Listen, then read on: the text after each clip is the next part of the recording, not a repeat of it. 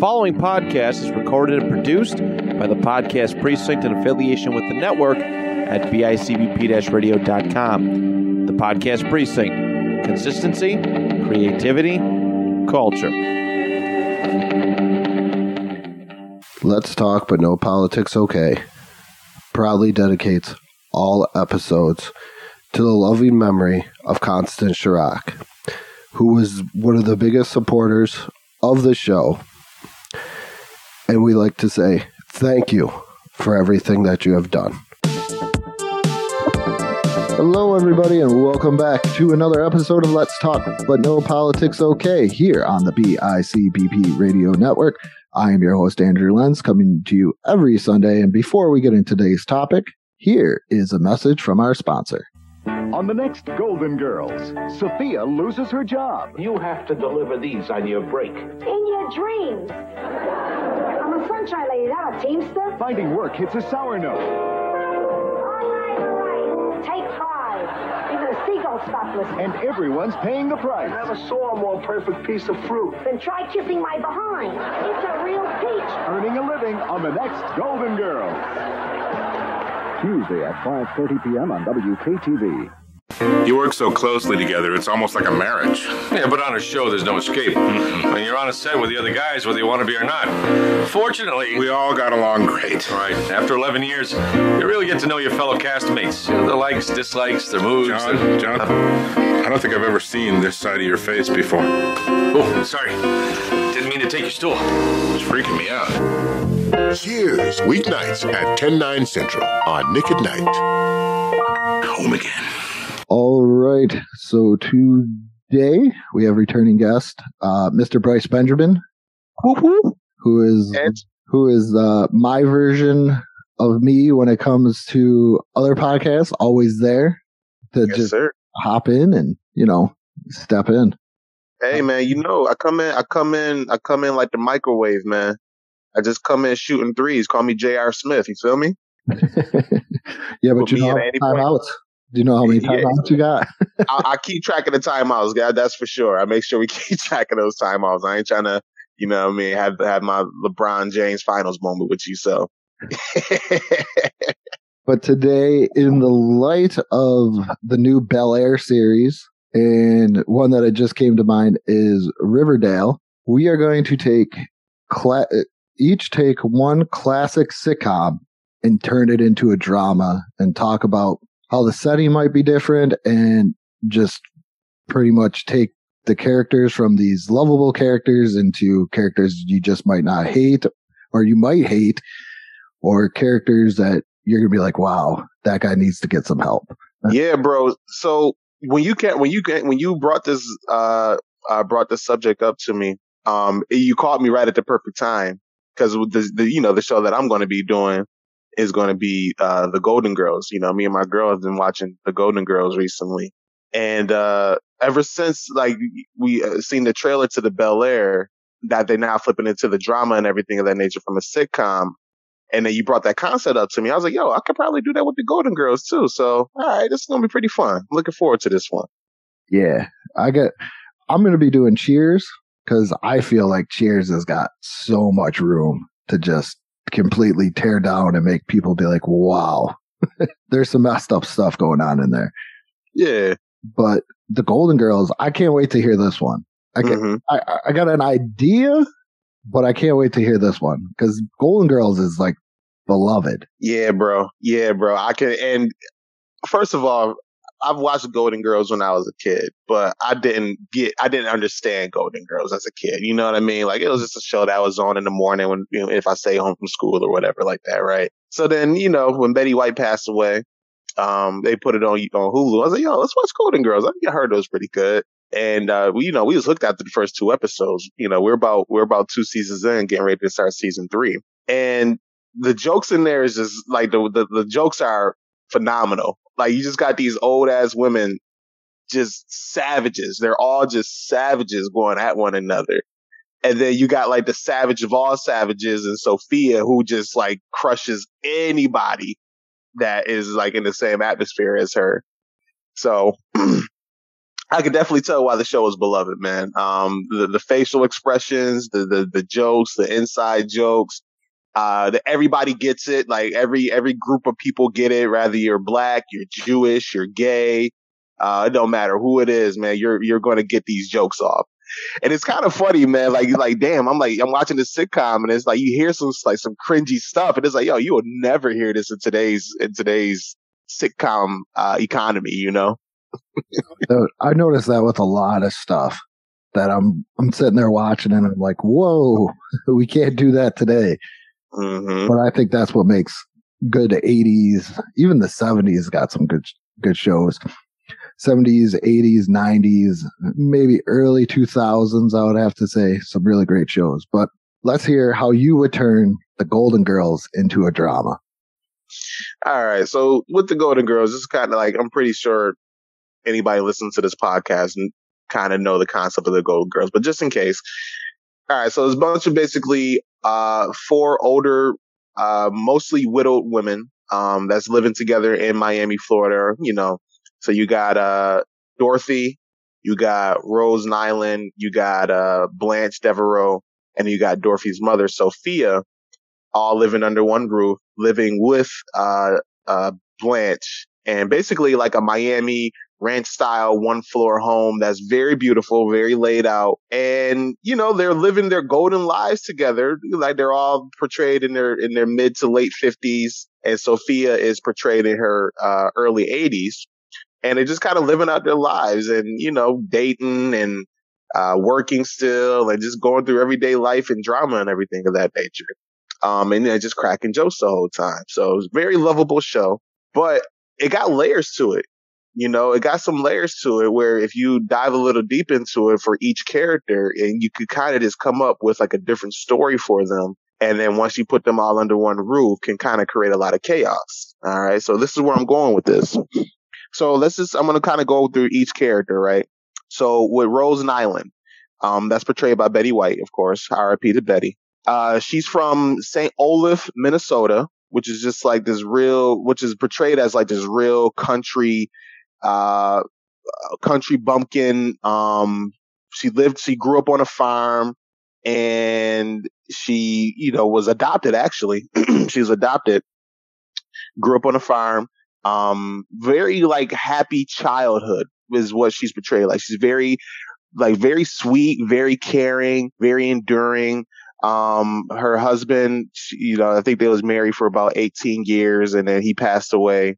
So then that's why she, you know, now is living in Miami and everything of that nature there. But she's like the nicest lady you ever leave. Like this is the lady that every kid pretty much dreams of how their grandma, or every TV show back then would portray like their grandma, just this loving, sweet old lady, right? So you got her. And then you got Blanche, you know, Blanche Devereaux, Southern Belle, you know, that real Southern heavy accent, the same mannerisms, just like the biggest, you know, I don't want to call her a hoe or anything like that, but she gets around. She gets around, you know, very sexually expressive. How about that? There you go. I like that one. I like that. Yeah.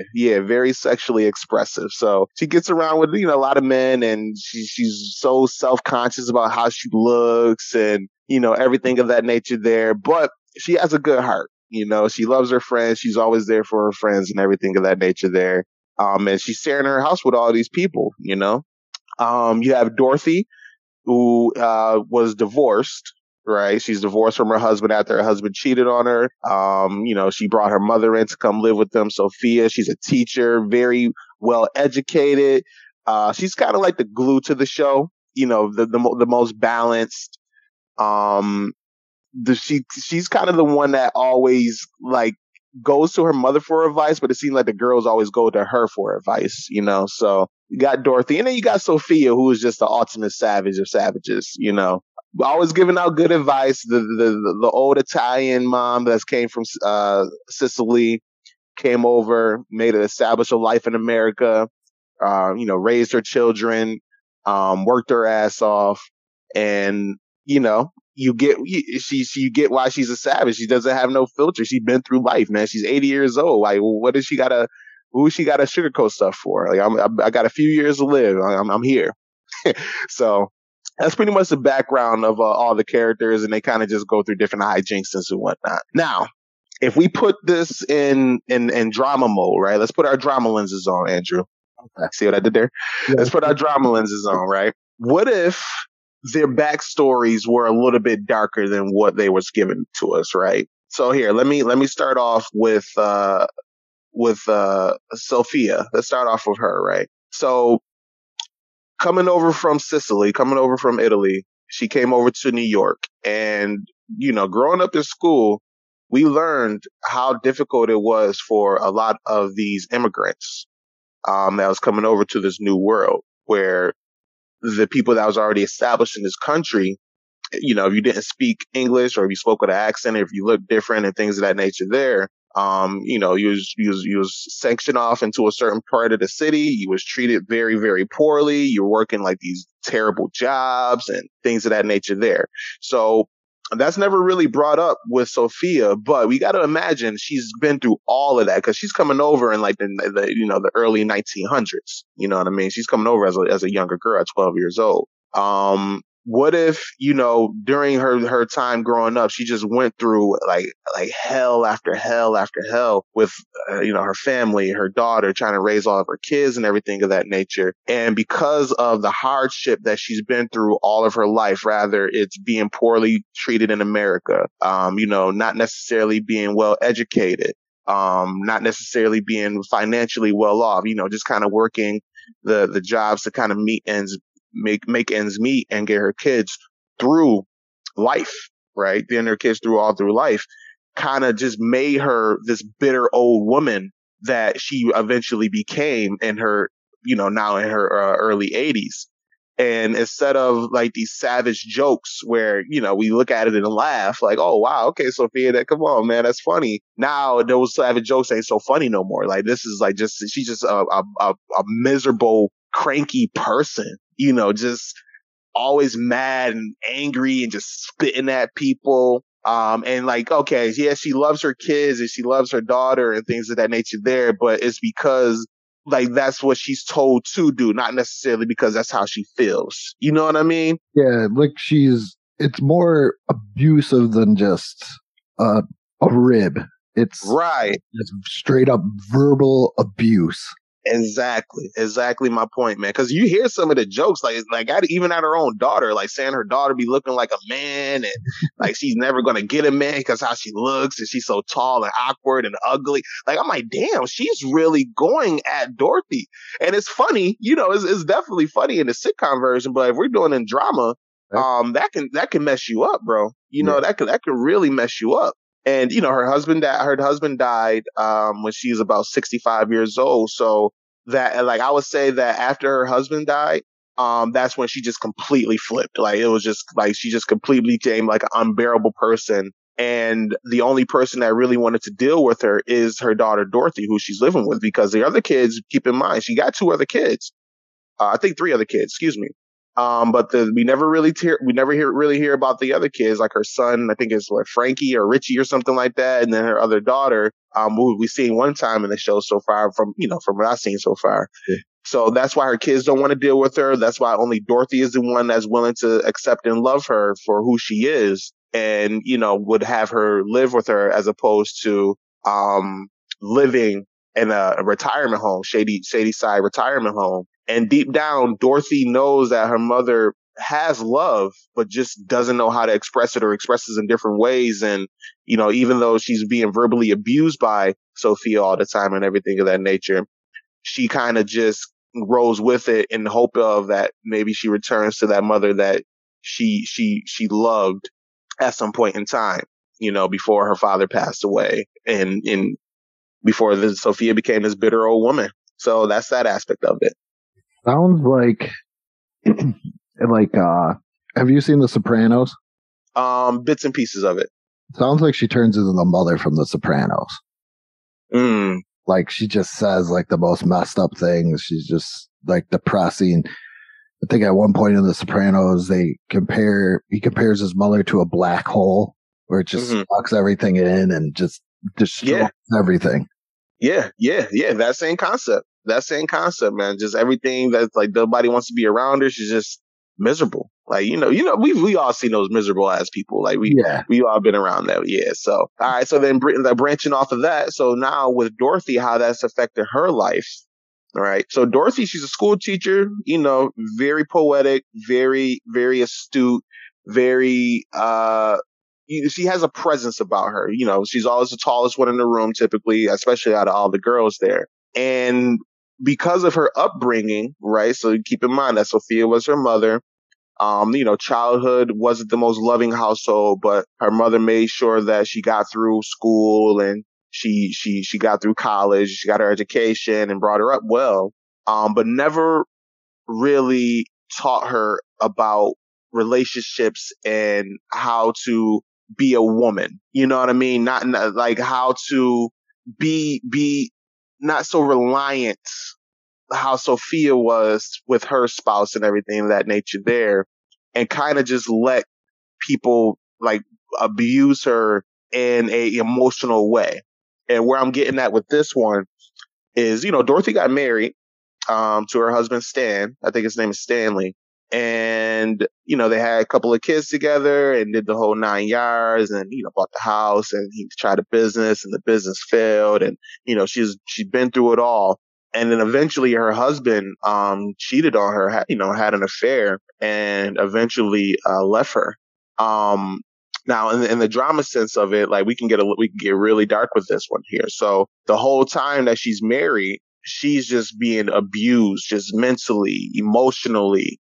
You can even say physically. I wouldn't go necessarily physically, but I mean, back then, that was more common, more so. Yeah. So we could say physically there. And, she kind of just like accepted it because this is what her mother was basically telling her to do. Hey, this is what you got to deal with as a woman. You got to just kind of take all of this and just shut up. And Dorothy allows this to happen, even though she expects her husband been cheating on her all these years, and just becomes one of those things where eventually, when her husband does finally, cheat and leaves her, like she just kind of has this like a breakdown, just kind of has like a mental breakdown where she doesn't know how to accept love anymore. She doesn't know how to be able to go out on a date with somebody and be treated well. And she's always just standoffish with men, even if there's like a good man in her life. She just pushes him away and never really wants to get to know anybody anymore, have somebody get to know her. But instead she kind of confides with her mother and then eventually her friends that she moved into this household with. But still, a sweet lady, still, a great teacher and everything of that nature there, just emotionally out of whack with what it means to be in love, to be a loving person with somebody, to have that affection with someone. So, all right. So that is it like a mask is what you're saying? Like when she's teaching, right. She's this big, come on into my class. I'm your teacher, Mrs. Bornak. But then when it gets down to the nitty gritty and she goes home, that's when everything falls apart. Right. And you could tell that she's trying to keep it together, but every now and then she has these breakdowns and, things of that nature there. So, so that's the backstory I kind of came up for Rose, for Dorothy. Now for Rose is pretty much portrayed as like this kind of goody two shoe, right? Everything was kind of nice and growing up and everything of that nature there. But, I kind of did my research on her. And it turns out like, okay, so she was actually adopted. Because her biological mother and father, had her and basically dropped her off at an orphanage. So for the first 8-9 years of her life in the orphanage, that was her first 8-9 years in the orphanage before getting adopted by some farmers from Scandinavian fathers. So in this scenario, obviously any kid growing up in a system, now I can't relate to this, obviously. I never grew up in a system myself, but from what I've heard and what I've studied, kids growing up in the system can have a rough time, especially back in these days here. So she grew up in the orphanage for the first 8-9 years of her life where, that can be just horrible. And then eventually she gets adopted by these Norwegian farmers. So she goes and does live on this farmland, right? And okay, that's cool. She's a dairy farmer. She's getting everything done with that. But this isn't the life that she necessarily expected or wanted. But because she's finally getting that love and affection that she's been craving for this whole time, she sort of just like puts on a mask as well. And just like everything is okay, everything is fine. But in reality, she's just like stressed the hell out the whole time, right? And then she finally meets her husband, Charlie. Now, for everything we learned about Charlie, like Charlie's a great guy. You know, he works, he takes care of his family, he makes sure everything's good. So Rose finally found that partner, that person that shares his heart with her, and she finally got love and affection, and you know.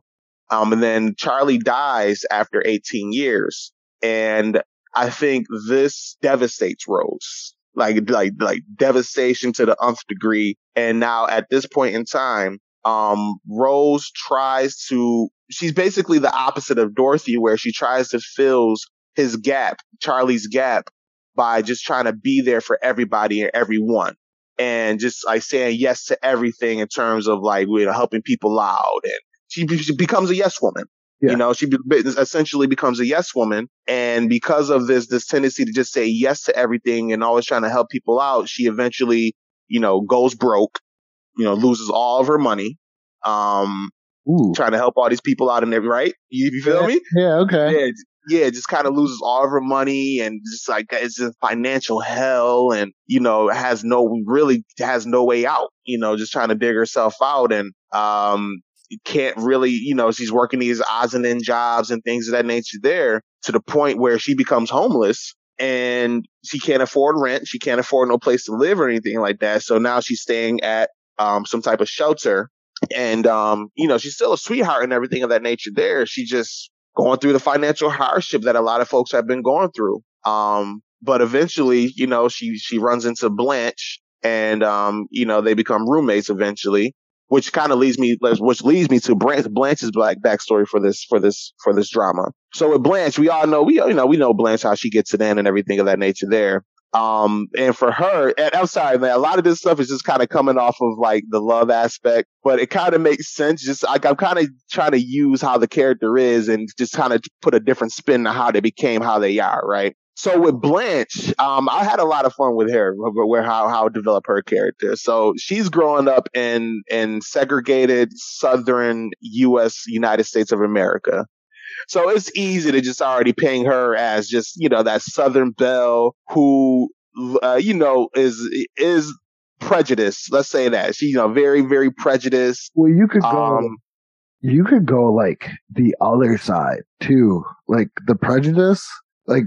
When it comes to the South in that time, there's the prejudice side, but you could go with the side where it's like completely taboo, where maybe she did have, you know, a black boyfriend, or she snuck out and she went to these, you know, African American restaurants and stuff like that. Cause there's that other taboo side. So there's a lot to unpack with Blanche in like a dramatic sense.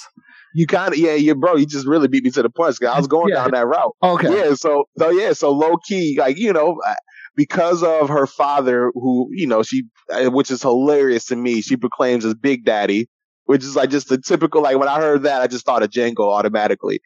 So, you know, she got her father, Big Daddy, who, you know, they lived on a plantation. The family basically are slave owners, right? Right. So this is where I'm coming at with it. So her family has a history of slavery in this country. So she grew up in that type of environment where that family, you know, looks down on certain people, especially black folks. But low key, you know, Blanche had a little jungle fever, you know what I mean? So yeah, Blanche is out there getting it in with the brothers and whatnot. Big Daddy caught wind of this, caught her with her boyfriend, who so happened to be black. And it's going to get a little dark, Andrew. Stay with me on this one, man. Okay. Yeah. So, you know, Big Daddy ain't going for this. And unfortunately, the brother that was messing with Blanche, you know, what so happened to a lot of my people back then, eventually gets lynched. Right. So then with Blanche now, with her witnessing that, growing up as a girl. So let's say that happens in like her teenage years, right? So now she just completely separates from her family. If you see, it completely separates from Big Daddy and things of that nature there. And she goes out and lives her life because she doesn't want Big Daddy controlling how she's supposed to act and how she's supposed to be and who she's supposed to be with and everything of that nature there. And the person that was murdered, that was her first love. That was the first and only man that she felt like she really loved and cared for, which just so happened to be a black man. So now she can never really go love again. She gets married eventually, but is never really the guy, her first original love, so never really lives up to it. And that's the reason why she just kind of goes from man to man to man to man to man to man to man, just trying to fill that void, just trying to, capture what she had when she was younger with that first love that she had and never really gets to it. And I want to throw an STD in there, but at the same time, I kind of don't. But I think one of those episodes they had to deal with something like that. You know what I mean? I got a question for you. Yes, sir. All right. So Blanche gets caught with her, first boyfriend. He's black. Big Daddy catches her. Does she deny it, or does she confess her love to him, or confess that she loves him? She would confess to love. She's confessing to love. Yeah. Big Daddy, that's my baby. We love each other. We're going to get married. Because I was wondering if it was like one of those ones where she's like, yeah, this is what I believe in, or I'm going to protect myself and be like, yeah, I don't know what he was doing. He's doing. Ooh, I didn't think about that. I did not think about that. You know what I'm saying? Because I have a feeling that happened. Like you said, some white women down south got some jungle fever, whatever, and then all of a sudden they get caught, and you play that game where because you could do that. I mean, right. How messed up the world was down south back then. You could do that where it was like, oh, he came after me. Mm-hmm. And then all of a sudden they're going to believe her, and then it's going to happen. Know what? I like that. I like that. Thank you for chiming in on that one. And then the guilt, like if you go that way, the guilt eats at her too. And that's another reason why she can't find love, because she feels like she doesn't want to betray somebody again. Okay. And that's why she goes with Rose, is because she's trying to repent for what she did to this guy. Man, then this is the reason why. So all these ladies converge now to this house. They're all looking for roommates. I like that. Let's roll with that. Let's roll with that backstory. I'm feeling that one. I'm mad I didn't think of that one. Good stuff. All right, so so then this is my conclusion here. So now all these girls just convene into this one household. All these different personalities, all of these different backstories, all of this drama that's going on, and they're kind of just experiencing it all in this household, and we're just seeing it all play out. How they're able to just kind of get through day-to-day life, and just it's one of those things where in this drama, in this type of drama atmosphere, basically anything can happen. Some dude comes over and starts beating on Dorothy one of these days, and they all are trying to figure out, okay, how can we get through this situation? How can we help our friend get through the situation?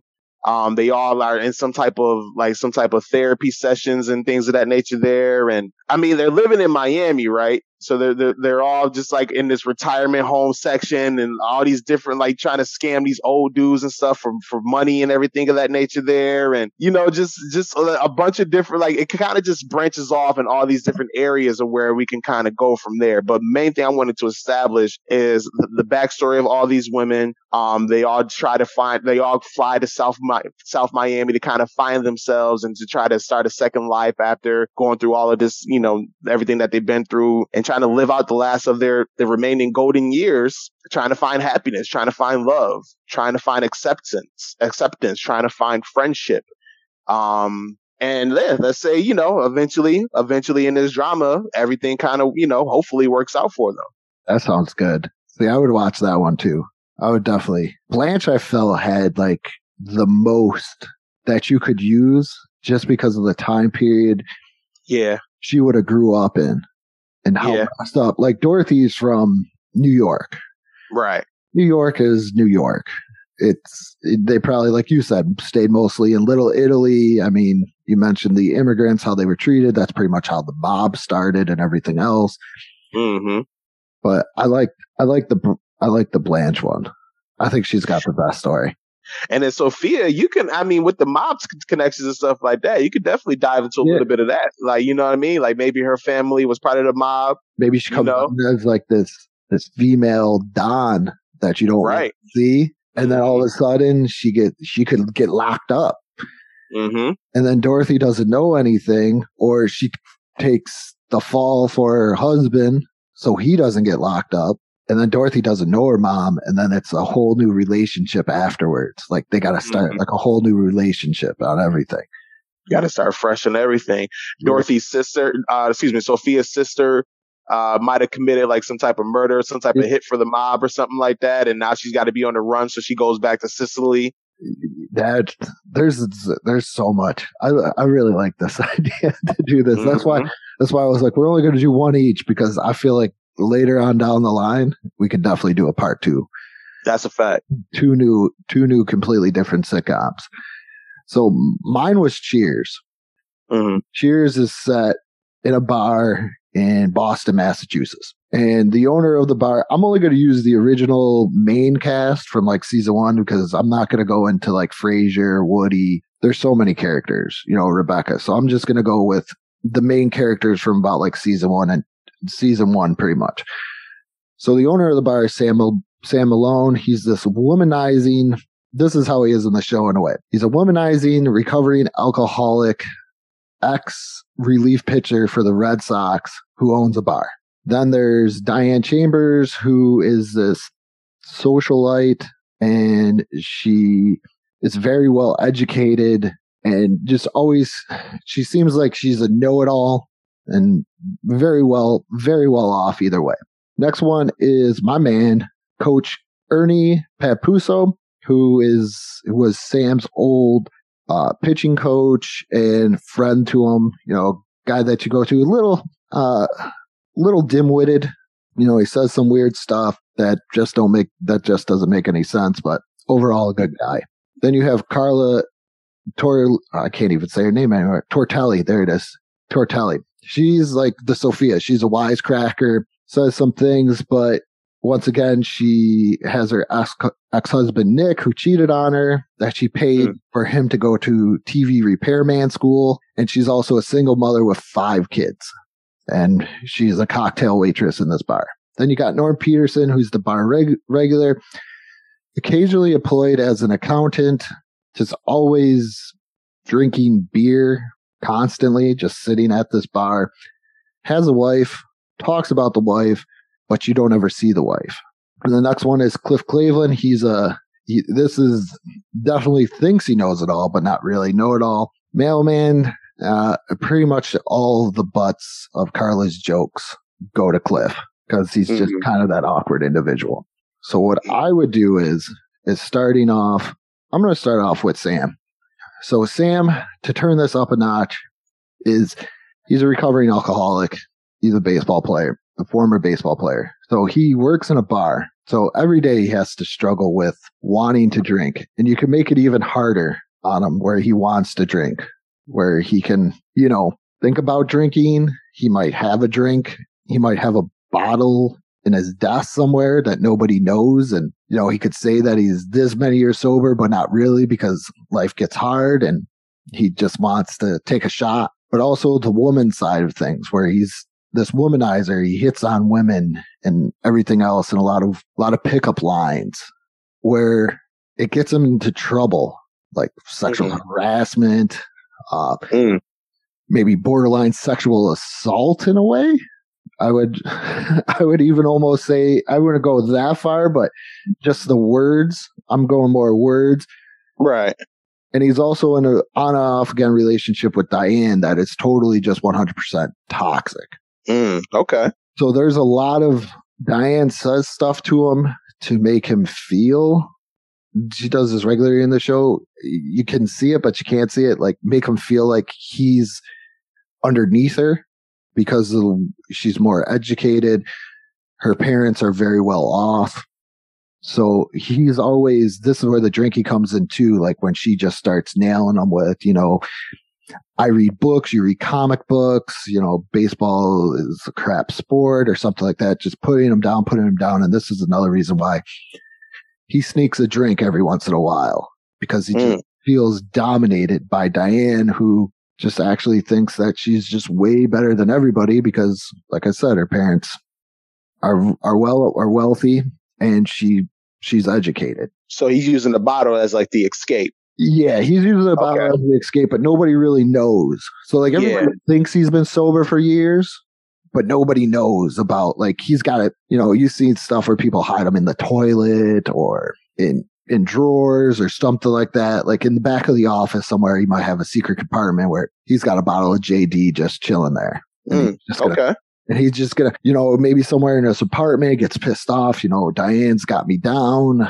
I don't know if I want to be with her or not. I mean, that's kind of like in the show of that, where they're always breaking up, but you can make it so much harder where it's love-hate to the point where he needs to drink himself to sleep at night.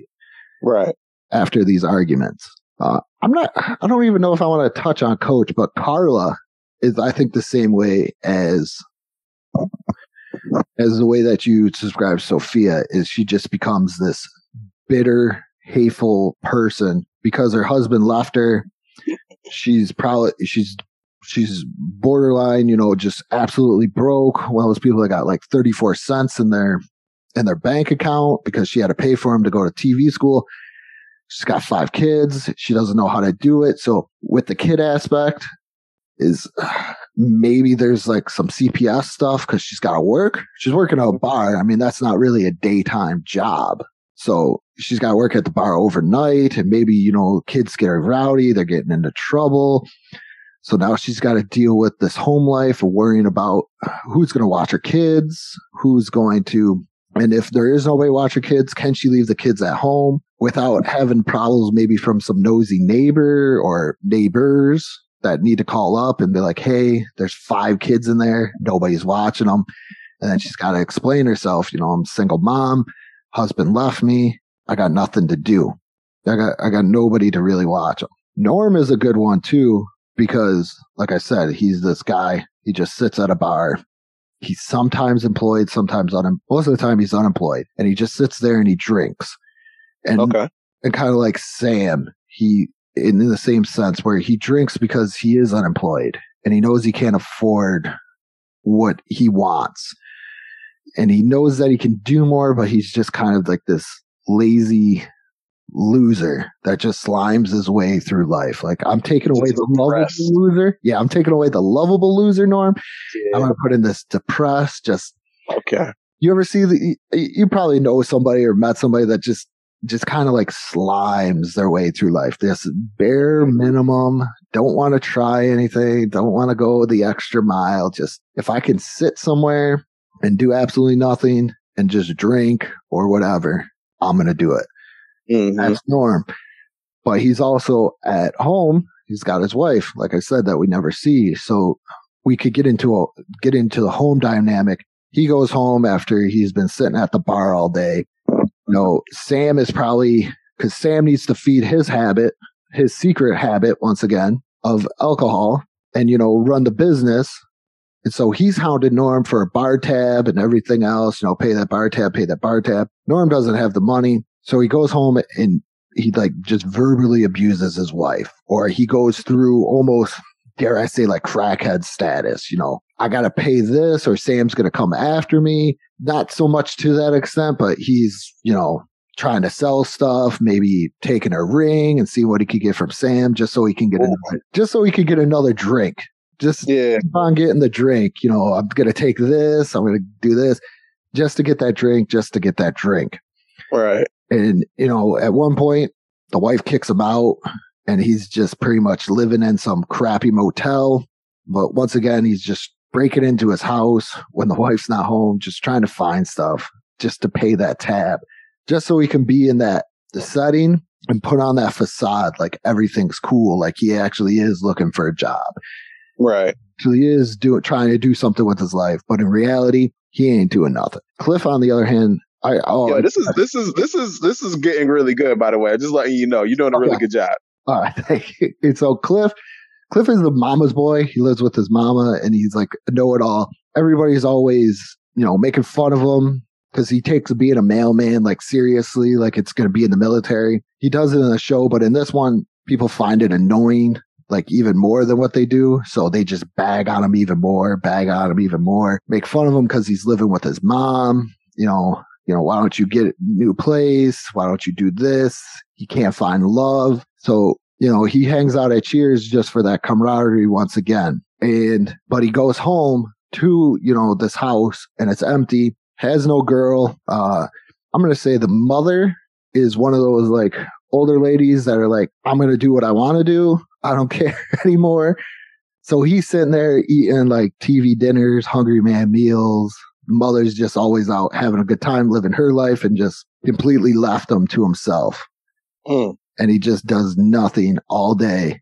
But other than work, go to Cheers, come home, eats, and like just cries himself to sleep because he doesn't feel any love.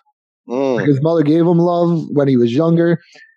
But, she reached a certain age. He reached a certain age where he was raised, so she's not going to do anything for him anymore. She's always out doing something, and he's just sitting there like, I got no wife, I got no kids. All I do is deliver mail, go to the bar and drink, and I try and find friendship at this bar, but all they do is make fun of me because I live with my mom, and he's just totally destroyed to the point where he's like borderline suicidal, and he's got to go seek therapy and everything else. Yeah. But it's still the main concept of Cheers, going where everybody knows your name, but these people all have these iceberg realities that we're seeing more and more out. You see more outside of the bar. Like if you watch the show, it's the bar. Right. But when it could just branch out into the drama of these people go to the bar and they try to get along and they try and find that missing piece or that missing piece of motivation or something in their life.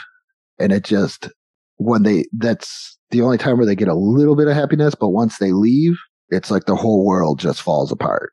They got to go back to the reality of eating alone or knowing that your girl thinks less of you because you're not educated. So you hide the fact that you're no longer a recovering alcoholic. You're just this guy that does it every once in a while when he needs to, knock himself out or something of that nature. Yeah, need to relax. Yeah.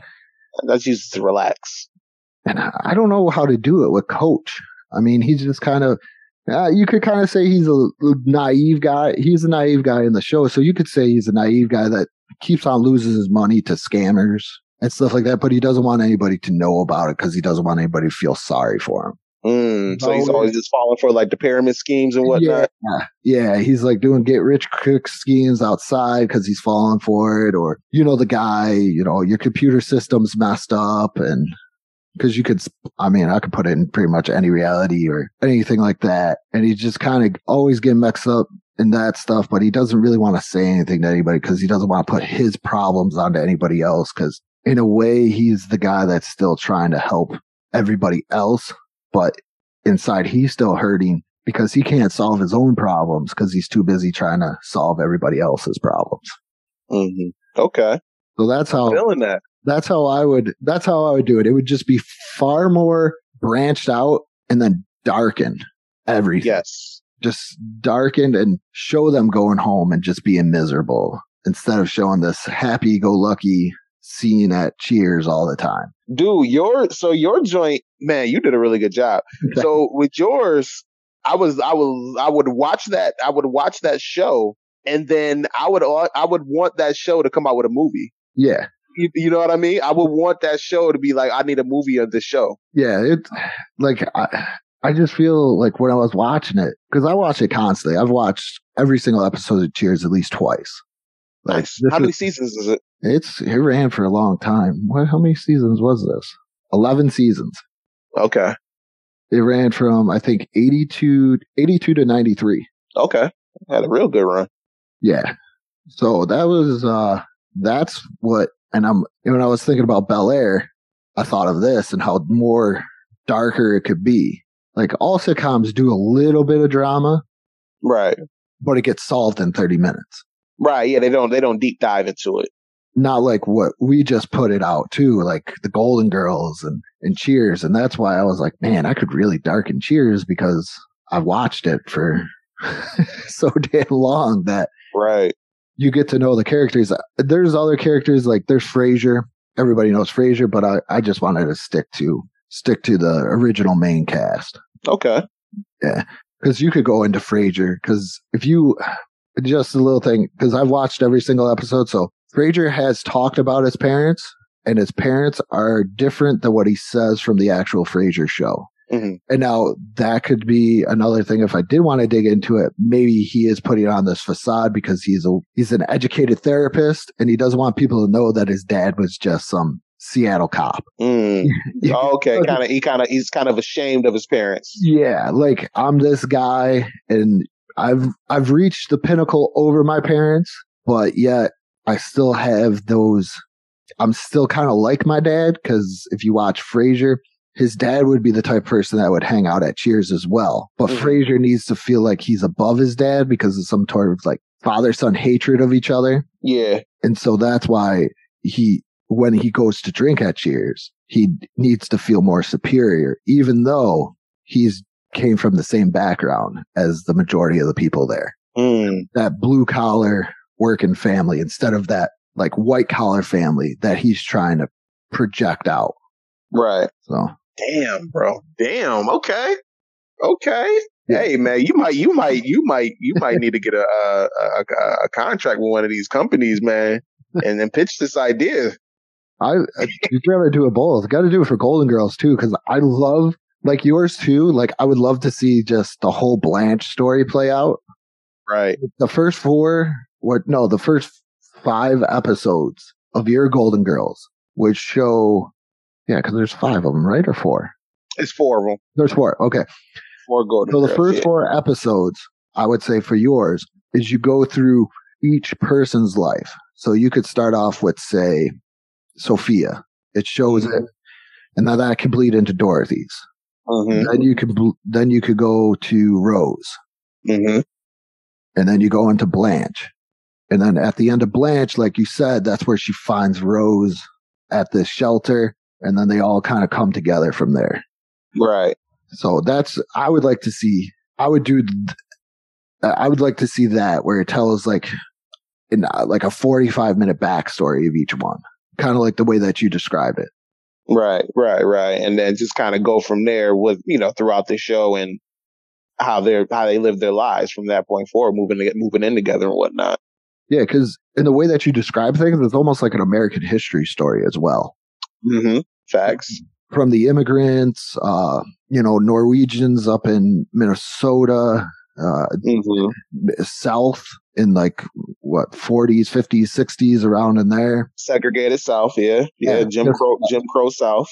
All of that, you got like a nice American history story, and then the melting pot at the end of these friends coming together, trying to these different cultures and these different experiences throughout, 60 plus years of life, all just, convening in one area in Miami. Yeah. But I thought that was great though, how you added in those historical elements to it. I'm a history guy. So for you to mention immigrants in America, the orphan system, the system of foster care and stuff, even back then as well. And like you said, Jim Crow South. Those would be really great learning tools as well if you put it to that historical setting. Like don't sugarcoat it, because it's not a sitcom; it's a drama. So right. You want that. I mean, you wanted to get gritty. You wanted to get raw. Yeah. I don't want. It sounds kind of bad where I'm like, yeah, I want some rawness of New York where they're, beating up the Italian Americans and then lynching. But I think to tell that story and to tell the story of America in there is you need that grittiness. That's a fact. And I don't know if everybody would agree with me, but I think you still need, it's messed up as it is. You need that grittiness. But you think about it though, man. You think about like the best dramas the ones that stood the test of time is the ones that weren't afraid to go and touch those issues, you know? Yeah. That wasn't afraid to go and make a show, like make an episode about that. Like, as controversial as some stuff may be, hey, that's why they're classics. You know, I'm pretty sure there's controversial stuff in, like, you know, the Sopranos or The Wire, or, you know, like the show I've been watching recently, Atlanta, or not Atlanta, excuse me, Snowfall. Like, these shows, like, there's some very cringeworthy stuff.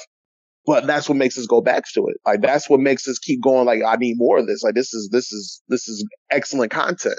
As messed up as it is, it's excellent content. That's why, like, with the Cheers one, like, I need the grittiness there too. I need that. Yeah, yours. It sounds so horrible, but I need that, like, abuse. Yes, abuse has got to be to, like you said, to make the good job. It's got to be that gritty, almost over the top abuse with, you know, a little with the alcoholic thing too, where he's just bam, pound, or, you know, Norm, maybe he's getting close calls with the cops as well. Maybe get a couple of Deweys in there because he's driving home drunk from there and gets put into the drunk tank, and maybe somebody tries to talk sense into him, but never quite does. Because yours, you can really, like, another thing that you can do with yours as well, where it kind of all leads to, like, the power of the destruction of alcohol. Yeah. You know, like, you know, like, as much as all of these people are going through in their everyday lives and everything of that nature, the one constant that's always there for them is the bottle, is this bar we can go get our fix to deal with everything that's going on in our lives, everything, every miserable thing, every anxious thing, you know, every type of emotional thing. I can always turn to the bottle. Yeah, because that could be another thing too, where instead of Sam just going to the store to buy the stuff, he buys it for the bar, and he needs Norm, who's the accountant, to cook the book, so that way nobody gets suspicious that he's buying all this extra alcohol, but it's not going anywhere in the sales, but it's going to him to feed his addiction because of the toxic relationship he's in with Diane. Layers.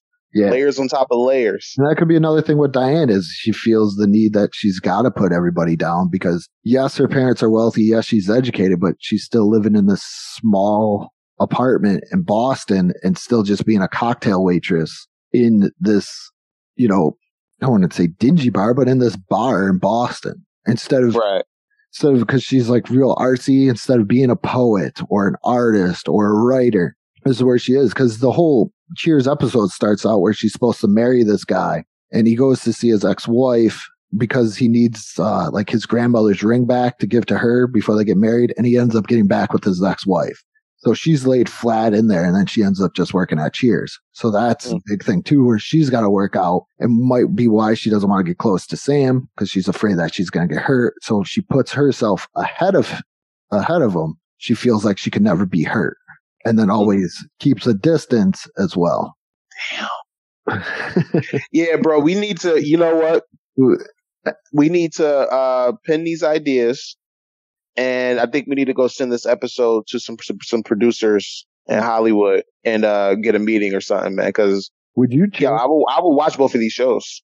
Now, would you change it? Because like Bel Air is just Bel Air. It's not the Fresh Prince of Bel Air. Riverdale isn't Archie. It's Riverdale. So I think you would almost have to change the name. Change the name up a little bit. Yeah, I feel you. I don't know what. Call mine. Yeah, I'm trying to think of mine too. So it's not Golden Girls. If not Golden Girls, what would we call it? Yeah, I think that's the big. What would you? Well, not the Golden Girls. Thinking about their backstory. How about? Damn. I'm thinking like Trials and Tribulations, because it's just all the stuff that they had to go through to get to the point. Yeah, like something of that nature. Like Trials, Tribulations, because the Golden Girls just sounds nice. Like, okay, these are older ladies, but it doesn't really, it seems like they went through stuff, but they went through the normal stuff. Right. Not watching your first love get lynched, or marriages break down, or husbands dying. How about the Golden Era? I like that. Yeah, because that goes with that historical theme where that's where they were growing up was the golden age of America. That's where America was thriving the most, but there was so many underlining problems. And it kind of fits into that where they're all kind of wearing this mask like everything is golden, but yet there's in reality, everything isn't so peachy keen. Everything isn't so golden. Everything is actually is dark. I like the golden age. And they're trying to get to that golden stage. They're trying to get to the prosperity. You know, that's the title lead on, right? That's the play on from there. Yeah. Let's get to that. Yeah. The golden era. Well, I like the golden era. I'm thinking. Now for yours, what we thinking? I was thinking like what it could be like what happens after the bottle. I don't know. I was thinking that. I was thinking the bottle. You were thinking the bottle? I was thinking the bottle. I was like, nah, that's a little too cheesy. Yeah, like problems with the bottle. Then I was thinking cheesy. Like what happens after, because they'll instead of concentrating on more what goes on in the bar, it's like what happens to each one after they go home. How about no? I mean, what if you do just like nah? I don't know. Damn, because it's Cheers, yeah, right? It's Cheers, but it's not. Cheers sounds happy. It sounds like me drinking and we got our cups and we're like, hey, cheers. Hey, cheers. Yeah, exactly. But this is something different. This is darker. This is grittier. That's the bar? Yeah, I was thinking that one. But wasn't there already a show? Oh, that was a tag team. Oh, yeah, that was. I remember them. Like the morning after? The morning after. Like you've been at the bar all night. You can always start with at the bar, and then it's like little flashbacks of. Or what if you do like Cheers, and then below that the morning after? Yes. So you still keep Cheers in there. So you're still keeping the name, but so you got Cheers, but then like in the font that's a little bit grittier and darker underneath it, the morning after. I like that. Or what if you do like Cheers stories? I like the morning after thing because it's more, like I said, Cheers is more about what's going on in the bar. Like the actual sitcom is more like what's going on in the bar, where this one's more like it starts in the bar, or you could always start the show in the bar and end it where they're all getting to the bar. So then that way in the middle is the stories that get played out. And each episode could kind of concentrate on one person as you go through each one of their stories. Yeah. That's the way to do it. That's definitely the way to do it. And then, okay. Yeah. I do like it. I like I like the golden era because it sounds nice, but then it's got like a little bit of a grittiness to it once you see why it's named that, where this was supposed to be the golden era of America at this point. Right. But yet there's so many underlining problems that nobody really talks about. And you're watching it play out in these women's lives, Yeah. Telling the history of America and how women come together at the end. Because that's another thing, too. They're all women. Right. Living in that era. Right. I mean, that's a whole nother thing. Yeah, because I know my mom added layer. My mom was born in like the mid 50s, and my grandmother got a divorce from my mom's dad at that time. And she says that around that time, just for my grandmother to get an apartment, she would have to lie and say that her husband was in the army. So that way it would look like she wasn't like this divorced single mom. Wow. Yeah. So I like that. So we got roll with it, man. The golden era and Cheers, the morning after. The morning after. There, let's send it in. Send it in. Cut the tape. Give us our contracts. We are the executive producers of these shows. Fly us out to Los Angeles. Let's get going. Right. We just got to come up with who we want to portray who and everything like that. Yeah. In 2020 in 2022. Yeah, I don't know who I would get. I don't know that many actors. See, I would. Yeah, I feel you, bro. Like all the actors I know is like, they're all older at this point too. Like, and they're black. well, you could, yeah. I said I need to find some. Imagine if you took Rose, okay? Right. She's adopted, and you make her black. Ooh, that's another layer. And you just totally blew my mind because she's adopted, right? To Norwegian. Right. So now it's this taboo thing too, where she's kind of hidden and not made to look like a daughter, but more of like a servant. Yeah. Like more like a farmhand. Right. Because there's some good ones in there, but yeah, it's another added layer right there, bro. But thank you for coming on and doing. Dude, this was fun. Yeah, part two. I want to do a part 2 with you. I want to do another one of these. This was fun. I want to do a part 2 definitely after doing this. This is great. There's so many storylines and layers that you could just pull out of these characters. That's a fact, bro. We're gonna do it up. I'm looking forward to another one of these. And thank you for coming on. And remember to catch new episodes of Let's Talk But No Politics Okay every Sunday on the BICBP Radio Network, Apple Podcasts, Spotify, Google Podcasts. Go to the YouTube channel, check out some Let's Play and Tyrion videos, and also go to the Let's Talk But No Politics Okay Facebook page for great content as well. And with that being said, good morning, good afternoon, and good night.